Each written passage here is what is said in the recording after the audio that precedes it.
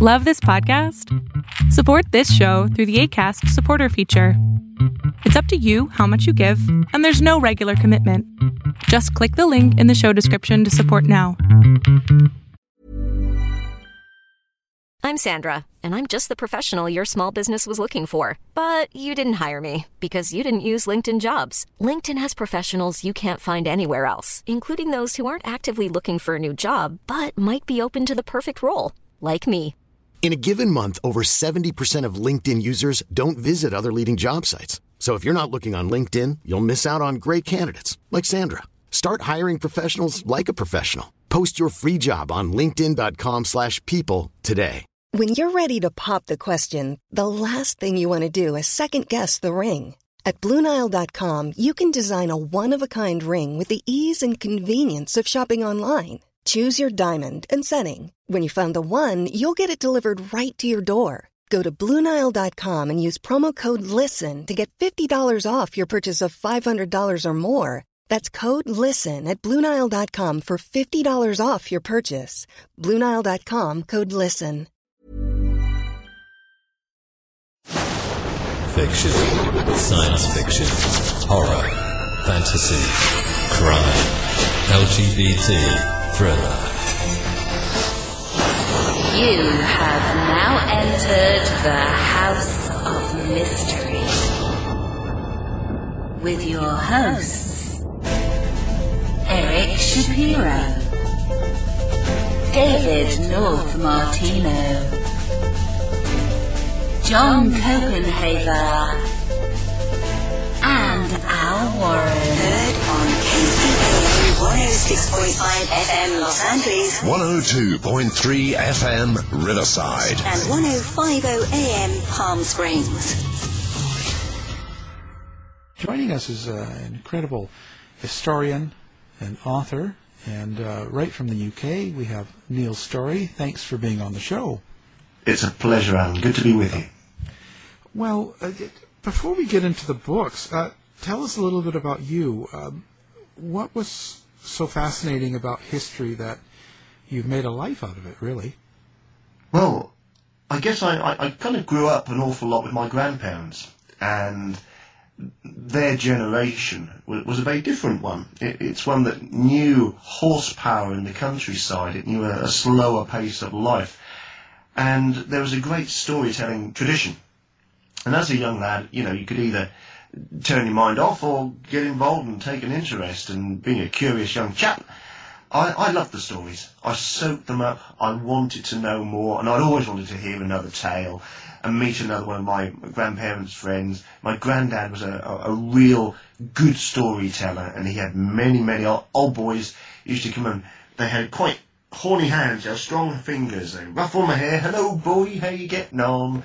And we'd have a little reminisce, and they'd tell their stories, and there'd quite often be ghosts or a dark tale to tell as well that would never disturb my night. I never had nightmares from them, but they give you a little chill, or you might look at somewhere a little bit differently, like the old oak tree where a man was supposed to have hung himself, or there was a phantom carriage that clatters down that particular country lane at night. So I loved it, and I grew up with it, and I thought, well, with all these guys, when they died, the stories could have died with them. So I kind of gathered the stories up initially, remembering them or recording them. Then I thought, I'll find some more in all sorts of manuscripts and books. I've got quite a large library now and an archive collection.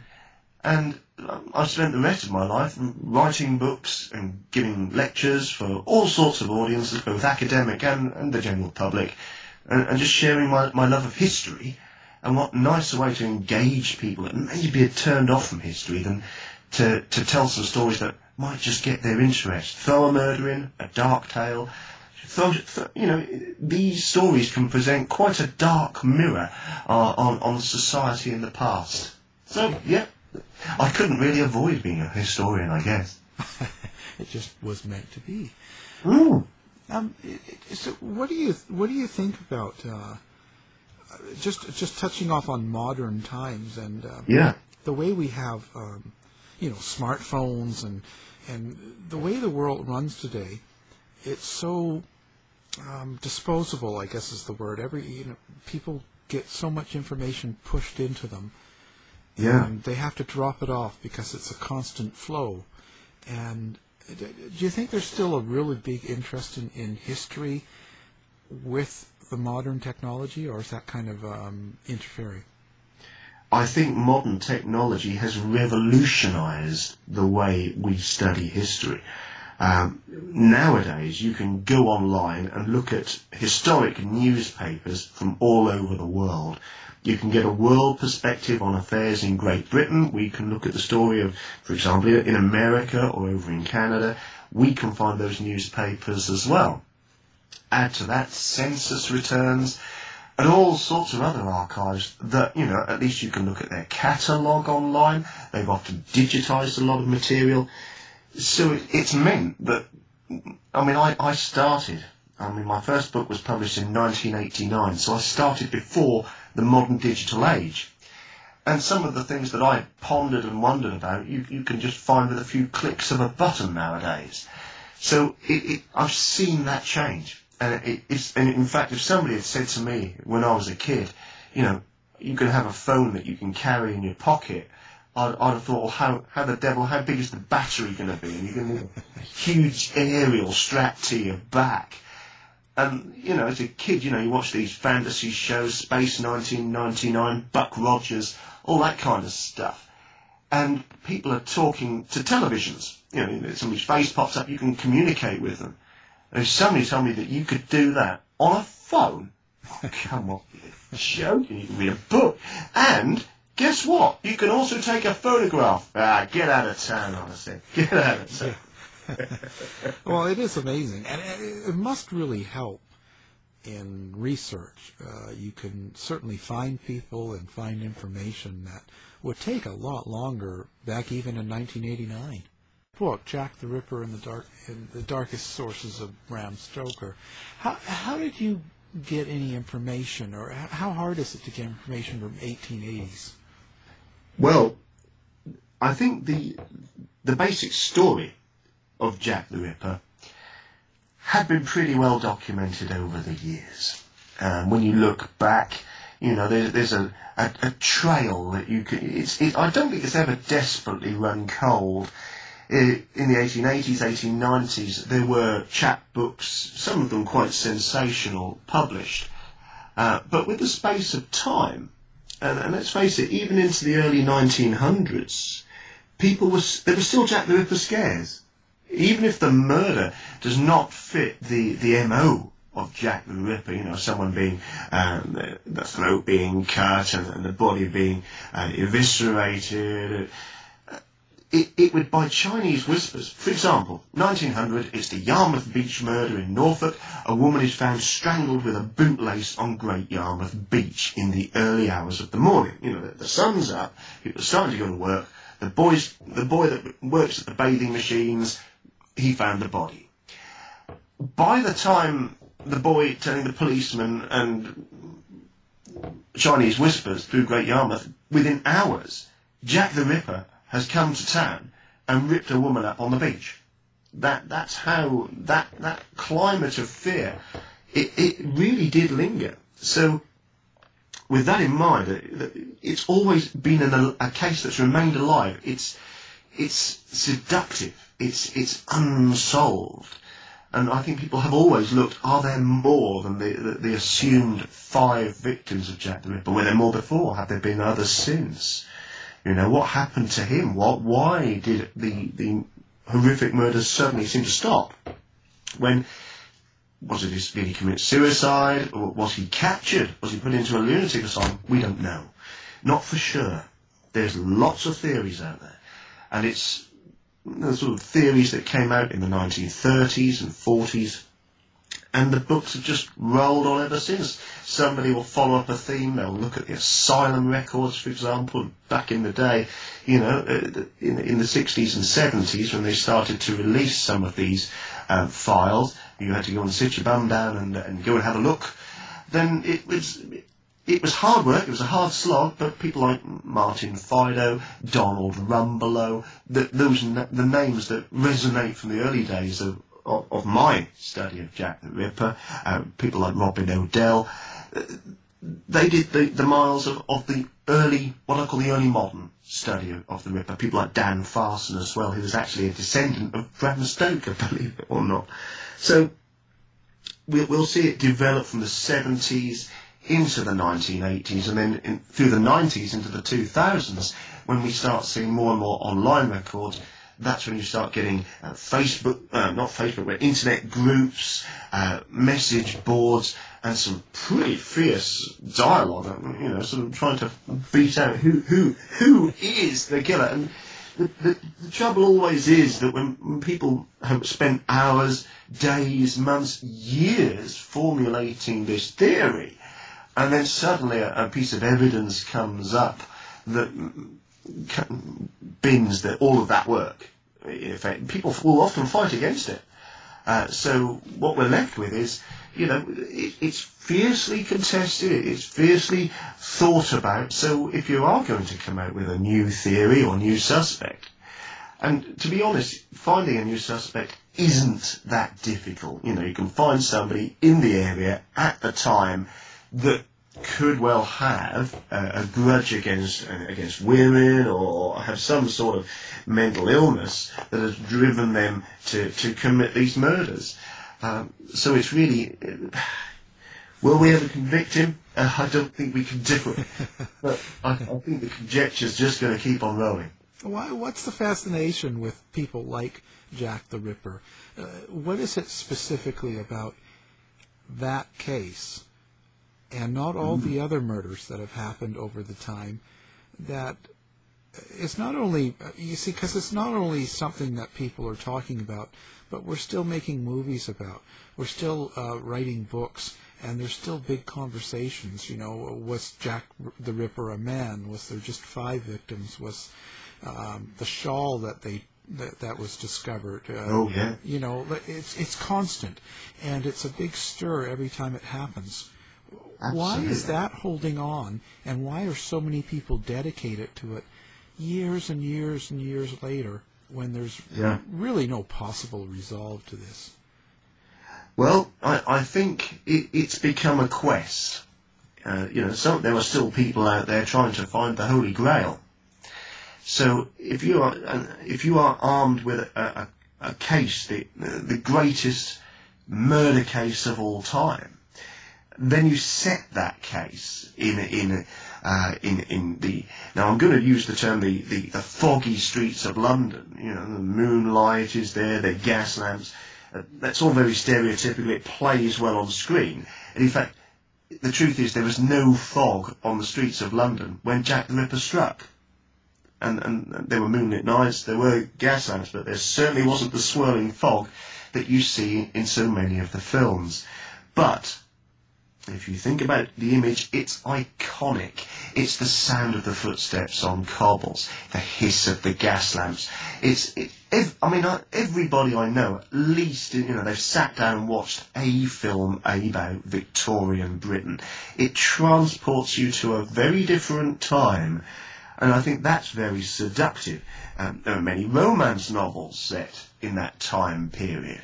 And I think some people will always be drawn to the darker stories. And let's face it, Jack the Ripper is the darkest of stories of Victorian London in the entire Victorian age.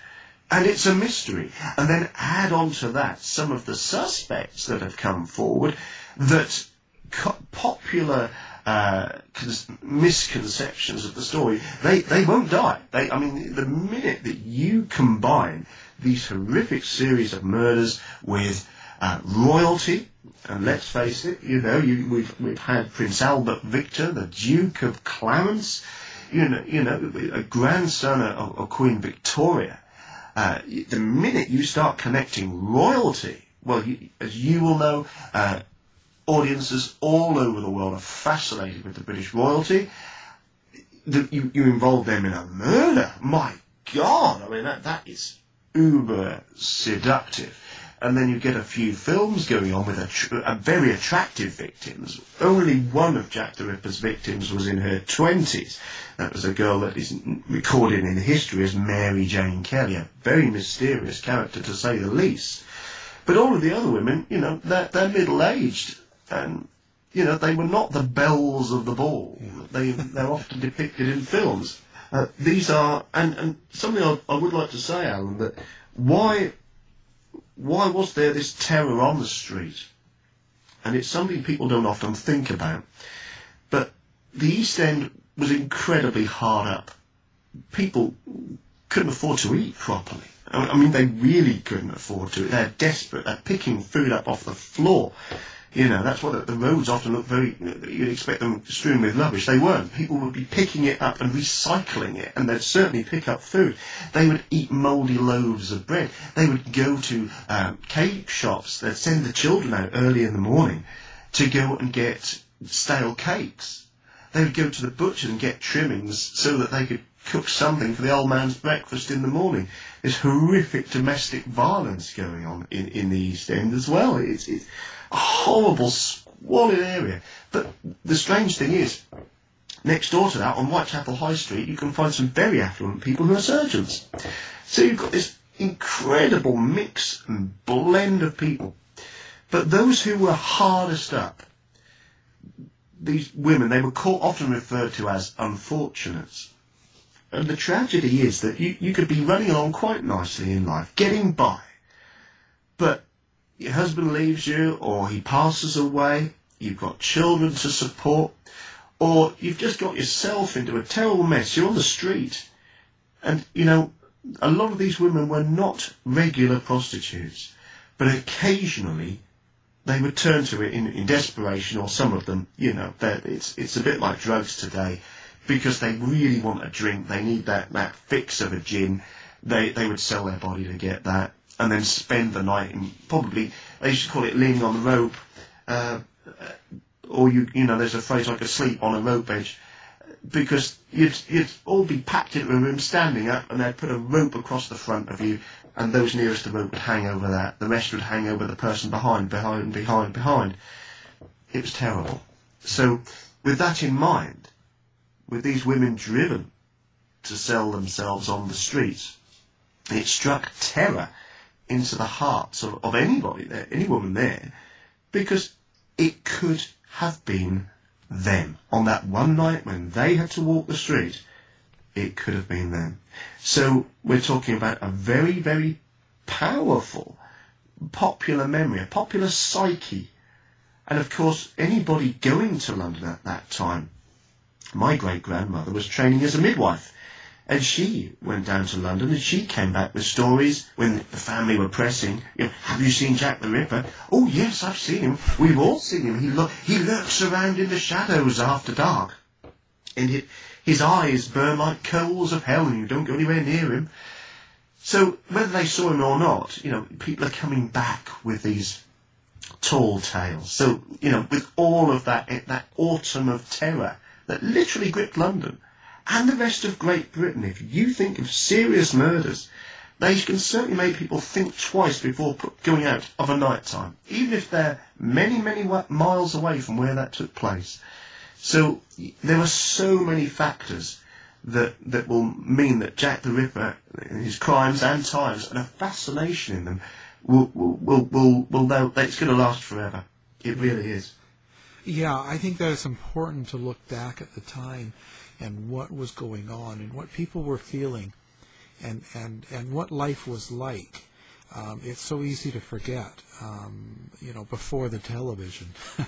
Yes. We don't really, we can't feel possibly what it was like to be alive in 1880 and struggling. And it must be... Now, and not only that, I would say Britain was really known as the big empire back then. It was all over the world. It was the place of majesty, right? So, absolutely. I don't think people realized how poor some lived. They didn't. They had absolutely no idea from the mid-19th century when A lot of the major empire building was in place. There were colonial small wars. People were taught this was the greatest empire on earth. An empire so vast, they used to say, the sun never sets on it, because at somewhere on the world, around the world, at some point in the day, there's always sunlight on the British Empire. That's how vast it is. Children going to school are taught the 3 R's, reading, writing and arithmetic, and they are taught every day to salute the flag, and in most classrooms there would be a picture of Her Majesty Queen Victoria gazing down majestically upon you. And then all of a sudden, these crimes in the East End of London are splattered across, well, what had emerged? It was the emerging gutter press. And these were newspapers where you didn't need to read them, because papers like the Illustrated Police News have lurid depictions of the murders, quite graphic ones, that you could easily access, you could easily see them. Very few of those newspapers survive today because they were made on very friable newspaper, if you ever hold one. With time, they've gone very brown and they've gone very brittle, so they disintegrate easily. But at the time also, so many people were fascinated with those pictorial papers. That's why they just fell to pieces with people looking at them. But, you could get a few drinks in the pub if you walked in with the latest news of the Whitechapel horrors.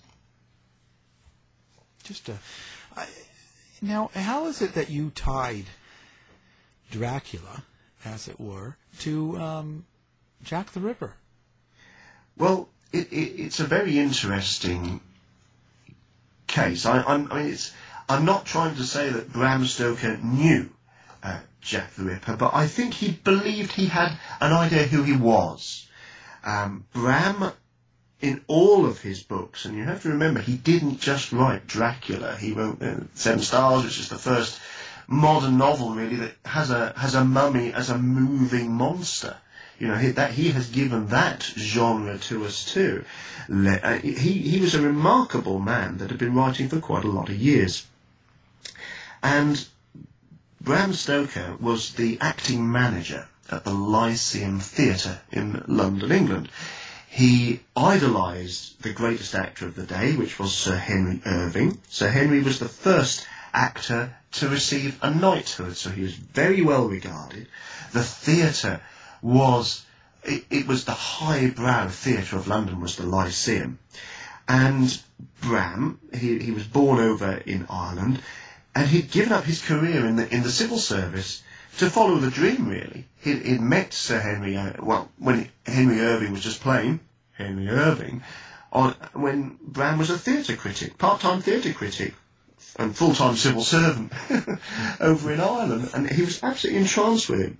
So he followed the man. When Irving takes on the theatre, takes on the licence of it, he becomes this remarkable acting manager. And he would be the guy that would look after the stars. He would be Mr. Front of House. Bram was a tall, powerfully built man. He had ginger hair and a rich Irish brogue, but with a very educated tone to it. They used to say that he had the smile of Machiavelli and the paw of Hercules. He was well loved. If you were a friend of Bram, you would be a friend with Bram for life, no matter how many years you were apart.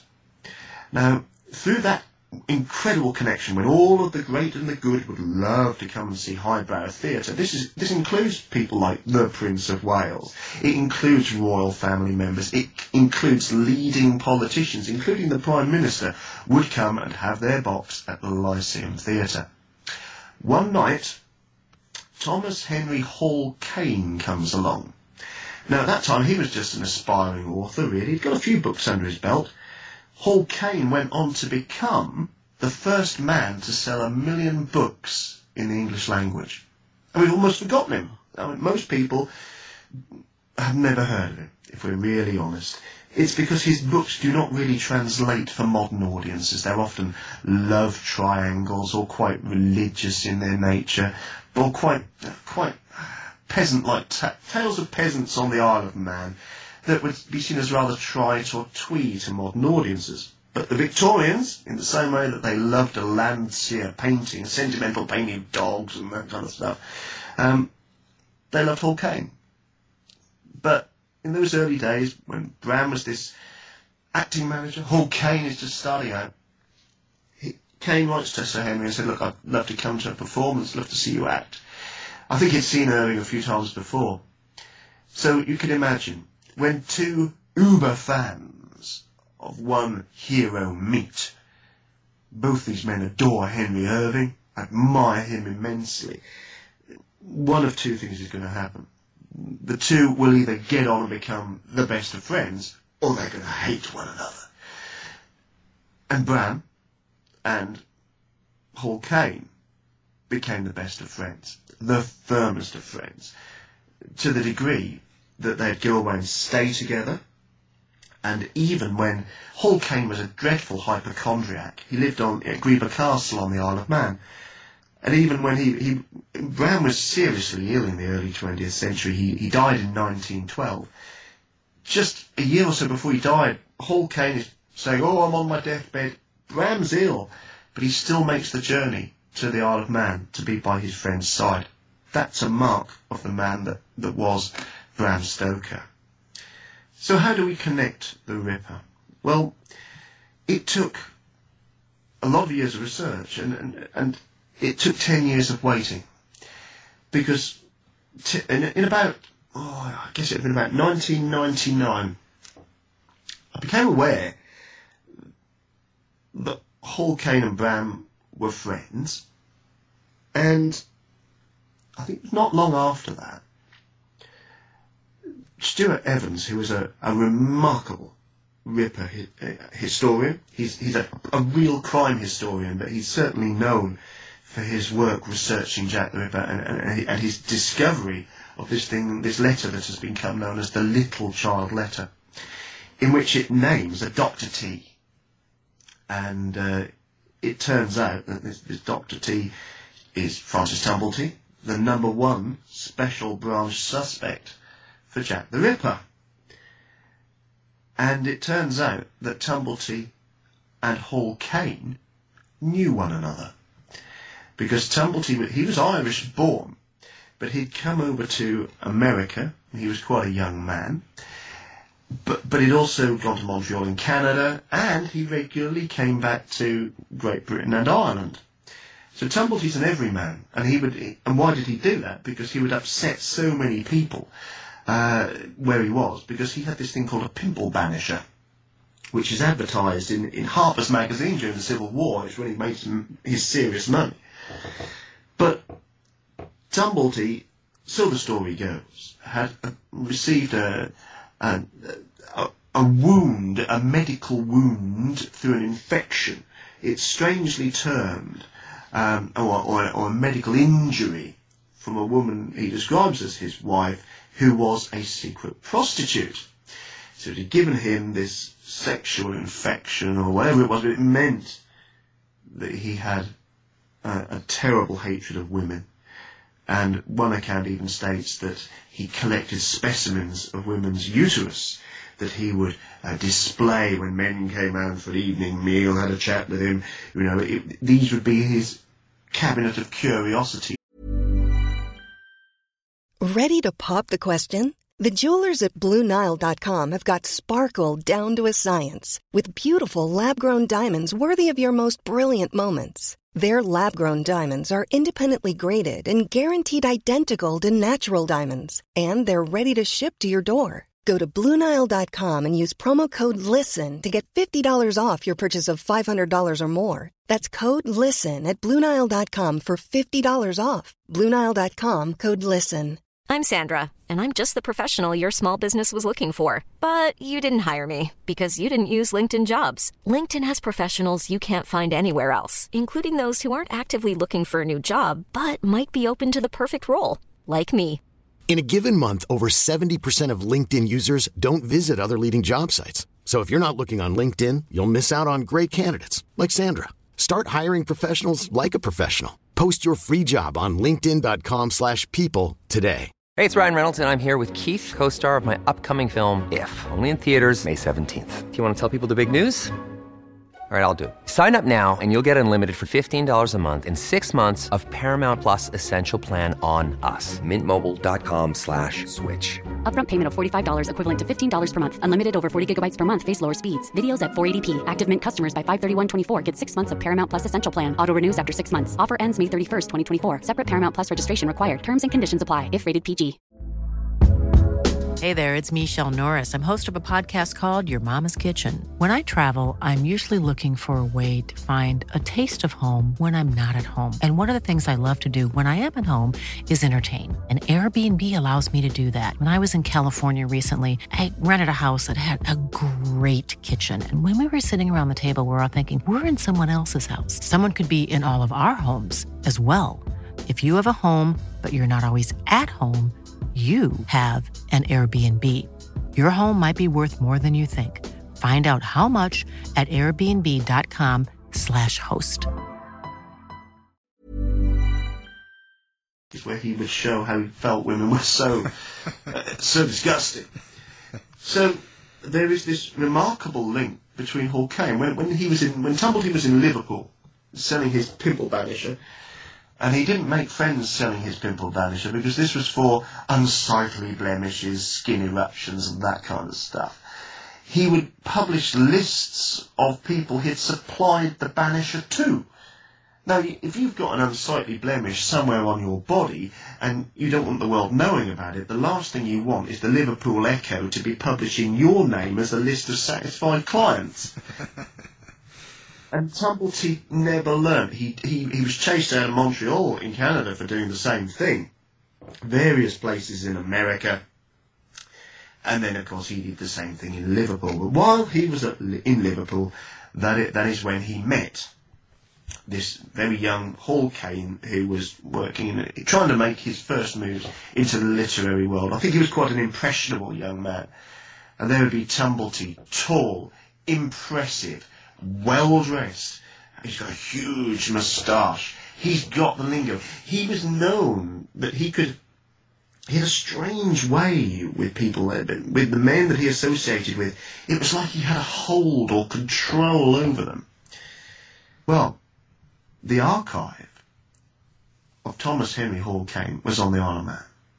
And I made an initial approach there, knowing that there had been a limited, I think there were 2 or 3 letters from Tumblety had been released and sent to Stuart, and he included them in his book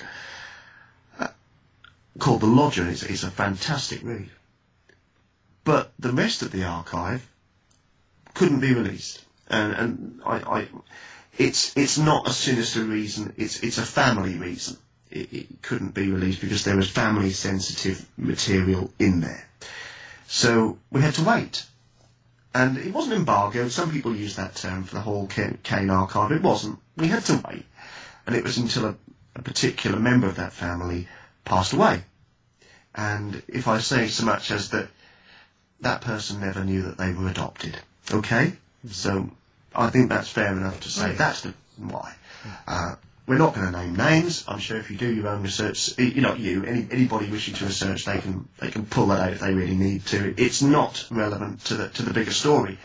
The bigger story is that I was the first person to have full access, and in fact I helped them go through the very last box that they were sorting through, because there are letters from all sorts of literary greats, artistic greats.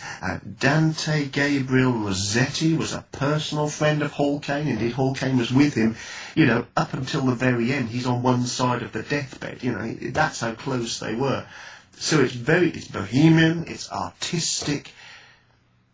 And in these letters, I never expected to find over 30 of them, plus telegrams, plus Tumblety using assumed names to send threatening telegrams to Hall Caine when he didn't do what he expected or thought, Tumblety would expect him to sell his personal stories, and he was a very, very manipulative man.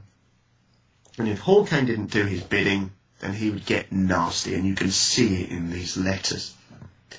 I personally think that there were more letters. I really do. But in publishing them, you can see Francis Tumblety's got a real hatred of women. He's got a real hatred of women of the prostitute class. It comes out there, and I thought, well, this is going to, people are going to wonder, is this the real deal? Because quite often his handwriting would change. We know that he did dictate some of the letters as well. But I was very fortunate to get in contact with Ruth Myers. Now, she is a forensic document examiner.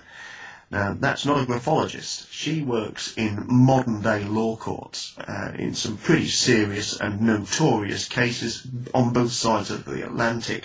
She's a genuine expert, and I said to her, look, would you mind having a look at these? And, you know, is it the hand of the same man? Can a man change his handwriting to this degree?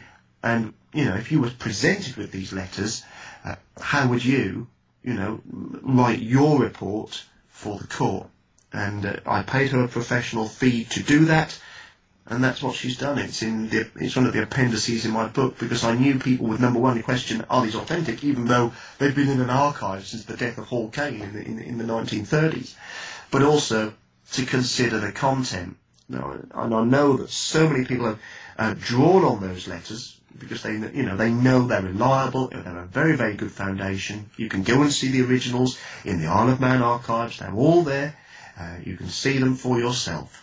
And I think, you know, it will hopefully be a great foundation to find a man that I think is a pretty damn good candidate for Jack the Ripper. And Bram being so close to Hall Caine, you can see that they would have discussed it, and they would certainly. Bram loved including codes and mysteries and stories in his book, and it's interesting that we know that Bram and Hall Caine were in London at the same time as Tumblety. And if you read your Dracula, you will see that Jonathan Harker, he spots Dracula in the UK for the first time in Piccadilly Circus, which was a well-known homosexual cruising ground. That's why they had this, you know, around the statue of Eros in the Victorian age. And it was where Tumblety lived. He lived just round the corner in Glasshouse Street. And, of course, Dracula lived just round the corner in a very grotty house too. So that's quite interesting. And what is particularly telling too is that in the book Dracula, he has the boxes of common earth, which is where Dracula can go and hide away when he's planning to do his dirty business in Great Britain. And one of the boxes is hidden on Chicksand Street, which is in the very heart of the East End. And if you look at most of the maps published in the popular newspapers at the time, they put the spots on where they believe the Jack the Ripper murders had taken place. They know the locations, and I think Bram quite easily just put a compass in the middle, drew a circle nice and easily, went for the road in the middle, and that's Chicksand Street. Because I think Tumblety would have discussed his fears about this man that he was once very close to. You know, you've got to be very careful about what their relationship was. Their letters speak very clearly they sign affectionately yours. They are intimate letters, but we've got to remember, in the Victorian age, the notion of man love was something very different.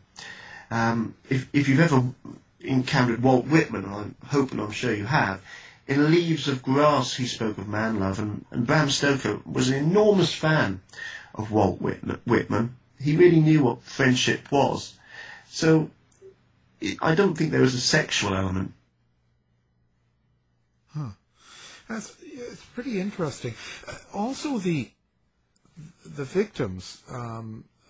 It's thought of as the Jack the Ripper would be a doctor.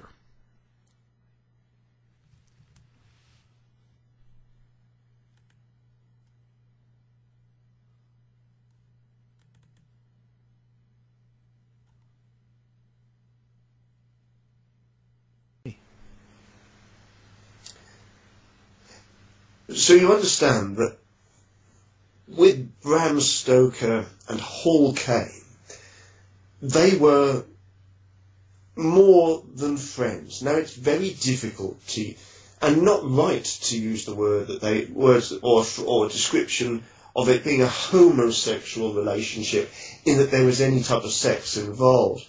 I'm not trying to say that at all. What I'm saying is that Bram Stoker knew and understood what man love was. Everybody that had ever been close to Bram knew what it was to know his friendship. And it was a true friendship that could last for life. It was quite remarkable.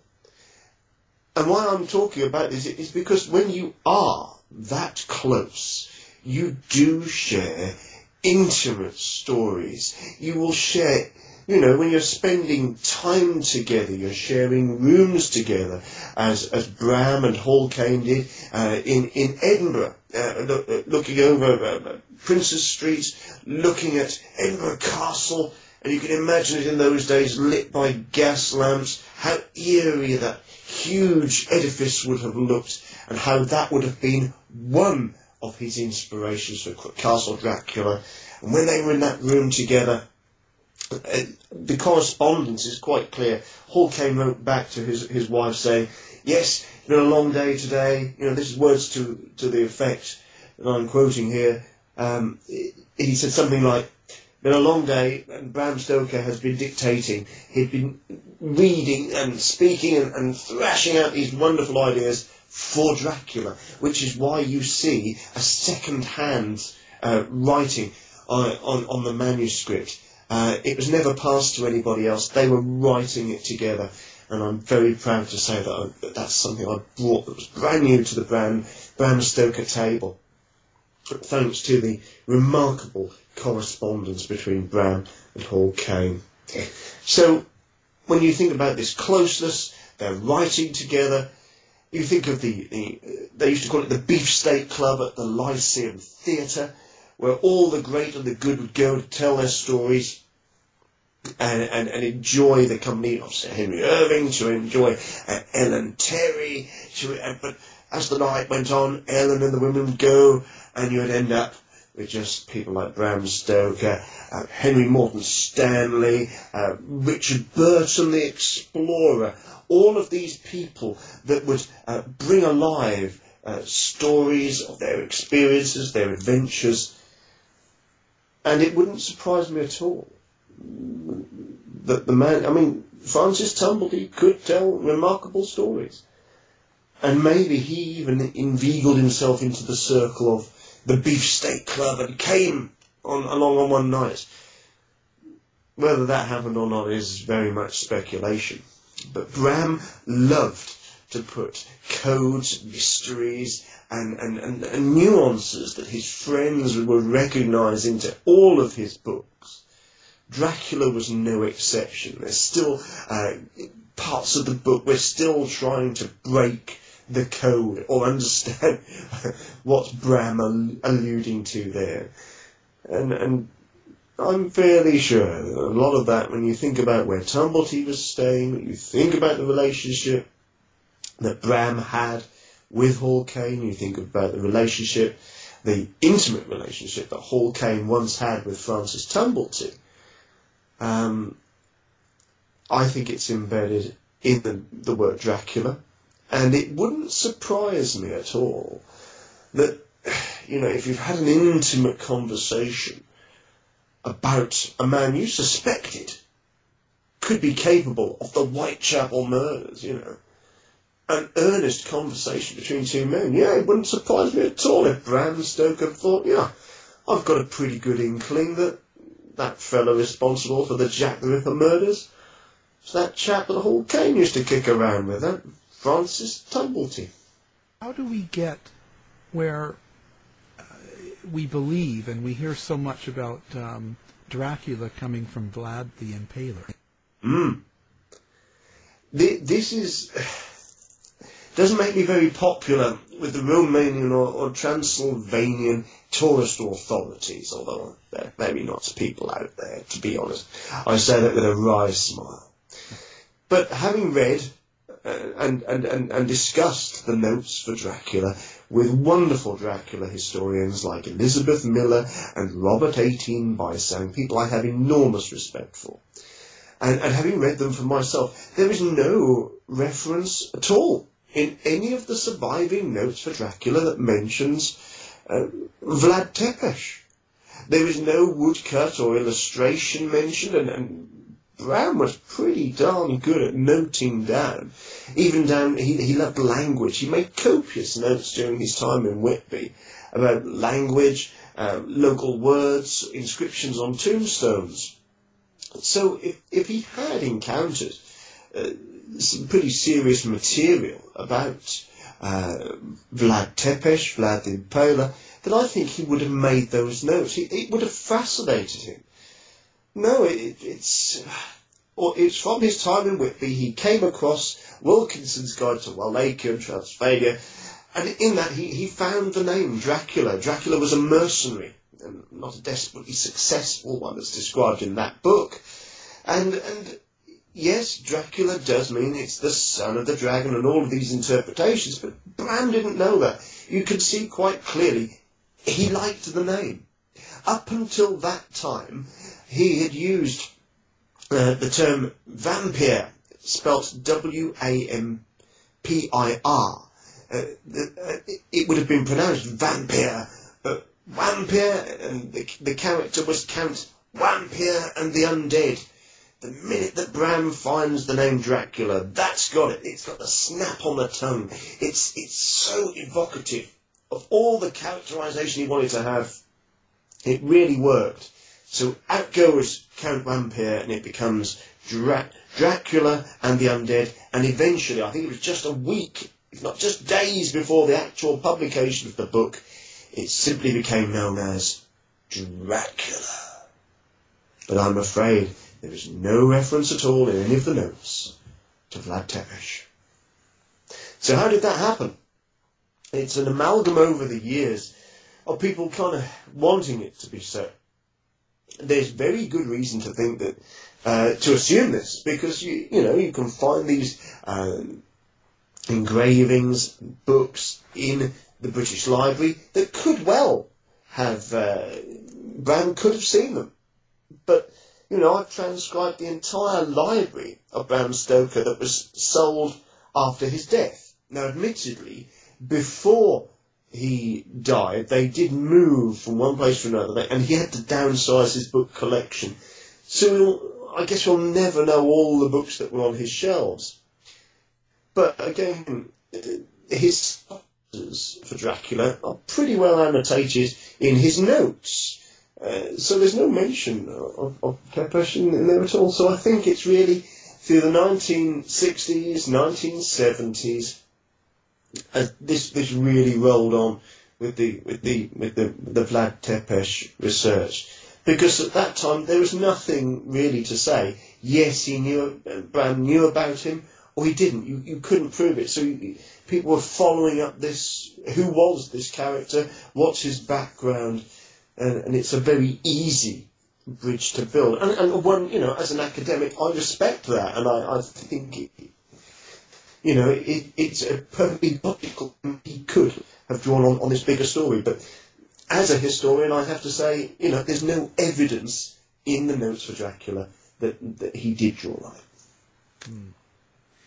So I hope that's fair to everybody out there, because that's the way I've approached it. Yeah.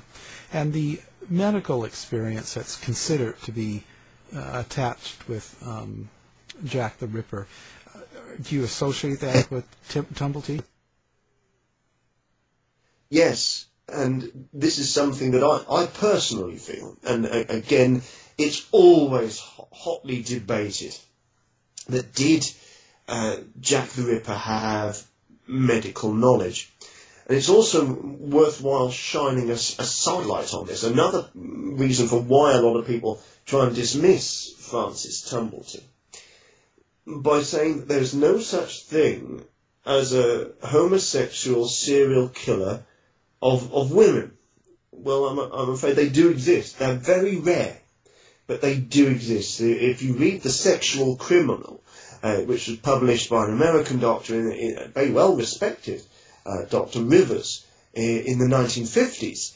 He was examining cases that had taken place in the States, which showed violent destruction of women's bodies by one particular homosexual serial killer, in a case that he had worked on. And the parallels, when you see the photographs of those victims from the 50s and the victims of Jack the Ripper, yes, you can see that they are comparable. The difference is that he doesn't show any medical knowledge. The way this guy's attacking the women, the cuts, the removal of organs, the way he conducts the evisceration of the bodies. This is Jack the Ripper. To me, and someone who's I've worked quite a lot in this area of medical history. And I've worked and lectured with those that are both experienced lecturers in surgery and those that are training in surgery. I do the history of surgery, they do the practical stuff. And they say, well, look at it. It shows a systematic opening of a body. He's working in the dark, he's got to work very quickly. And so, in 1888 there were the men examining the bodies. Some of them did stand up and say, yes, I believe this shows medical knowledge. I agree with them. And I don't think we can throw away their thoughts and their opinions very easily. And for me, and I do respect everybody's views, because I know there's a lot of passion for the Jack the Ripper case, but personally I feel it can't be a man from the street. It's a man that shows medical knowledge. And that's what I feel. It was felt at the time, that's what I believe, and I think that cuts out an awful lot of suspects. It doesn't always make you very popular when you feel that way, and I think those of us that do believe it shows medical knowledge have that belief on very good grounds. And as I say, it's not something that we're just concocting, it's something that's been thought by those that are hands-on with the bodies since 1888. Yeah, it just leads. There's just a lot of bickering amongst Jack the Ripper investigators. Well, yes, and some people, unfortunately, it seems, bicker to make a name for themselves, and I think that's rather sad. What I feel is that it's a strong topic. I love to read all the different books that put forward these theories, because some of them are very outlandish, and others, people have really thought about it. They've looked at the evidence, they've pulled that in together, they've argued with a passion and with some really good research. And they are the authors that I particularly respect. And I think, if people have conducted serious, demonstrable research, that they're at least worth listening to. Hear them out. The difficulty is that people hate having their theories diluted, disproven, or something you've held for a very, very long time. It can really narrow the vision. I think you've got to try and keep your mind open a bit. Yes, focus when you're researching, but keep your mind open if things come along, because that's the beauty of history. It should have a mature forum to discuss things and share ideas, but in a respectful way. Yeah. What have you got planned next? What's coming up for you? Well, for me, I've got a very exciting tour of Americans coming over to Great Britain. It was by special request from our friends, David Schrader over at Darkness Radio, and the listeners. They wanted to come over and see Great Britain. So we said, oh, okay. And within hours, the thing sold out, and we've had to do 2 now. So there we are, and I'm really looking forward to those guys and gals coming over. It'll be lovely to welcome them and revisit and visit anew some of the most fascinating places of haunted and grim history in Great Britain. For books for me, well, for the next few years, until 2019, I have a series of books about the First World War that I'm writing. The next one is a big project looking at the Tommy, which is the story of the ordinary infantryman. It sounds a strange blend, I know, that I've just been talking about Jack the Ripper, but I'm a social historian. My dates are from 1745 to 1945, and the three main strands that I look at are crime, medicine, and warfare, things that have the most dramatic and profound effect on British society and have shaped the modern world in many ways. Those factors made and greatly influenced and changed the course of the 20th century. So they're all strong themes, but for me they are entwined, they're interconnected, they can sometimes be a result of changes in society, and that fascinates me. So yes, social history is connected on all of those levels, and it'll keep me out of mischief till 2019, and then I might well look at a return to crime. I've got some quite intriguing cases that I've been building up over the years. One thing I do own is the only known hangman's scrapbook, and I own that, and that's safely tucked away. That's for a British hangman. There may be one that exists in the States, but a guy called John Ellis was our nation's number one, and this is his very own scrapbook with his handwritten annotations in it. It's filled with fascinating light on some of the most infamous cases. I mean, Ellis is fascinating. He was the man that hanged Crippen, for example, and lots of the early 20th century notorious cases. So, yes, I shall enjoy a return to crime in 4 or 5 years' time. You're just an incredible person to talk to. I just love listening to you. And oh, well, it's a real pleasure, and I hope to join you again sometime and let you know about some more grim tales and dark stuff. I hope so. I mean, I love it. We've been talking with the author of Dracula's Secret, Neil Story. Thank you for talking with us today. It's a pleasure. Thank you. To find out more about our show, guests, or to listen to past shows from our archive, please go to www.houseofmysteryradio.com. Show's over for now. Was it as good for you as it was for me? Well, good night. This has been a production of Something Weird Media. I'll be back. Hey, it's Paige DeSorbo from Giggly Squad. High quality fashion without the price tag. Say hello to Quince. I'm snagging high-end essentials like cozy cashmere sweaters, sleek leather jackets, fine jewelry, and so much more. With Quince being 50 to 80% less than similar brands. And they partner with factories that prioritize safe, ethical, and responsible manufacturing. I love that. Luxury quality within reach. Go to quince.com/style to get free shipping and 365-day returns on your next order.